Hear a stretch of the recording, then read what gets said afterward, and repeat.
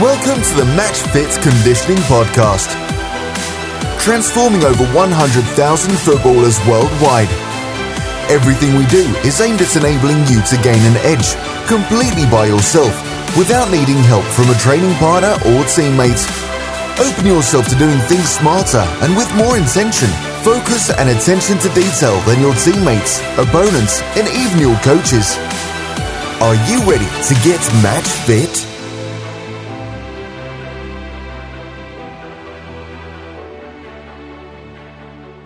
Now this one is again from personal experience, and the lesson in this video is that you can't rely on your coach to bring the best performance out of you. And I want to teach you this one because basically I did exactly that, and knowing what I know now, I wish I knew what I know now back when I was 16, 17, but unfortunately I didn't. So hopefully you can learn from this one. So what it was is that we had I was at Wycombe Wanderers. I think I was 16 at the time. Things were going really well. I felt really confident. I was playing well. I'd already been there for nearly 7 years, and we suddenly had a change of coach. And the coach had never met any of us before. I think he'd done one of the younger teams previous to our team, but yeah, he was straight in.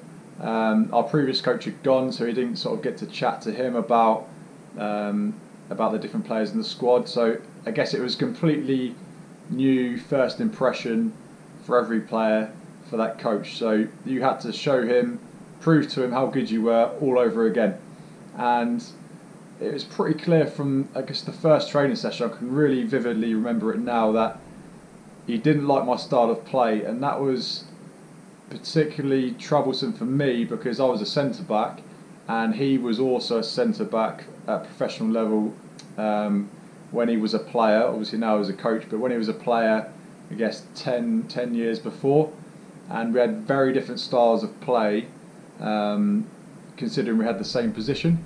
And what he tried to do was, I guess, mould me into what he thought a centre back should be. So everything that I'd sort of been praised for before that point and had got me to that stage was sort of it was trying to take it away from my game, and I really struggled to deal with that, and I really didn't feel like the same player at all. And not only did I not feel like the same player, I wasn't performing to the same level either, and I really lost confidence when I was playing.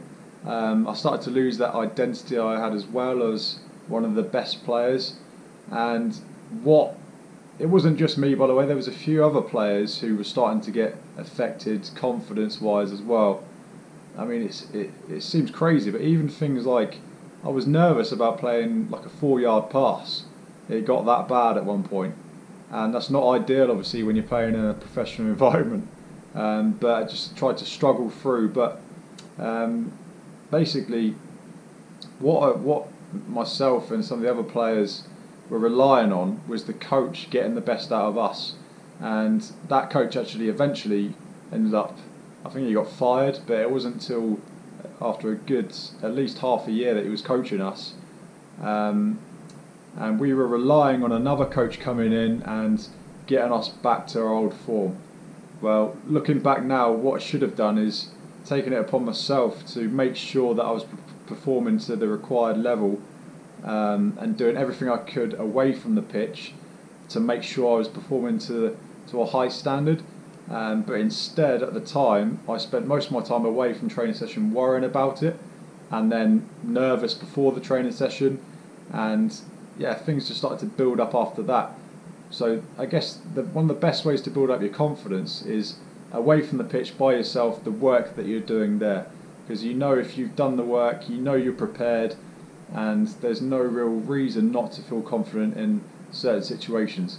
And I'm talking about just basic things, as I said, like 5-yard passes, making sure they're good quality, first touch into positive space, little things like that. I should have practiced them over and over again, because mistakes in those areas started to leak into my game because of the lack or the loss of confidence that I got.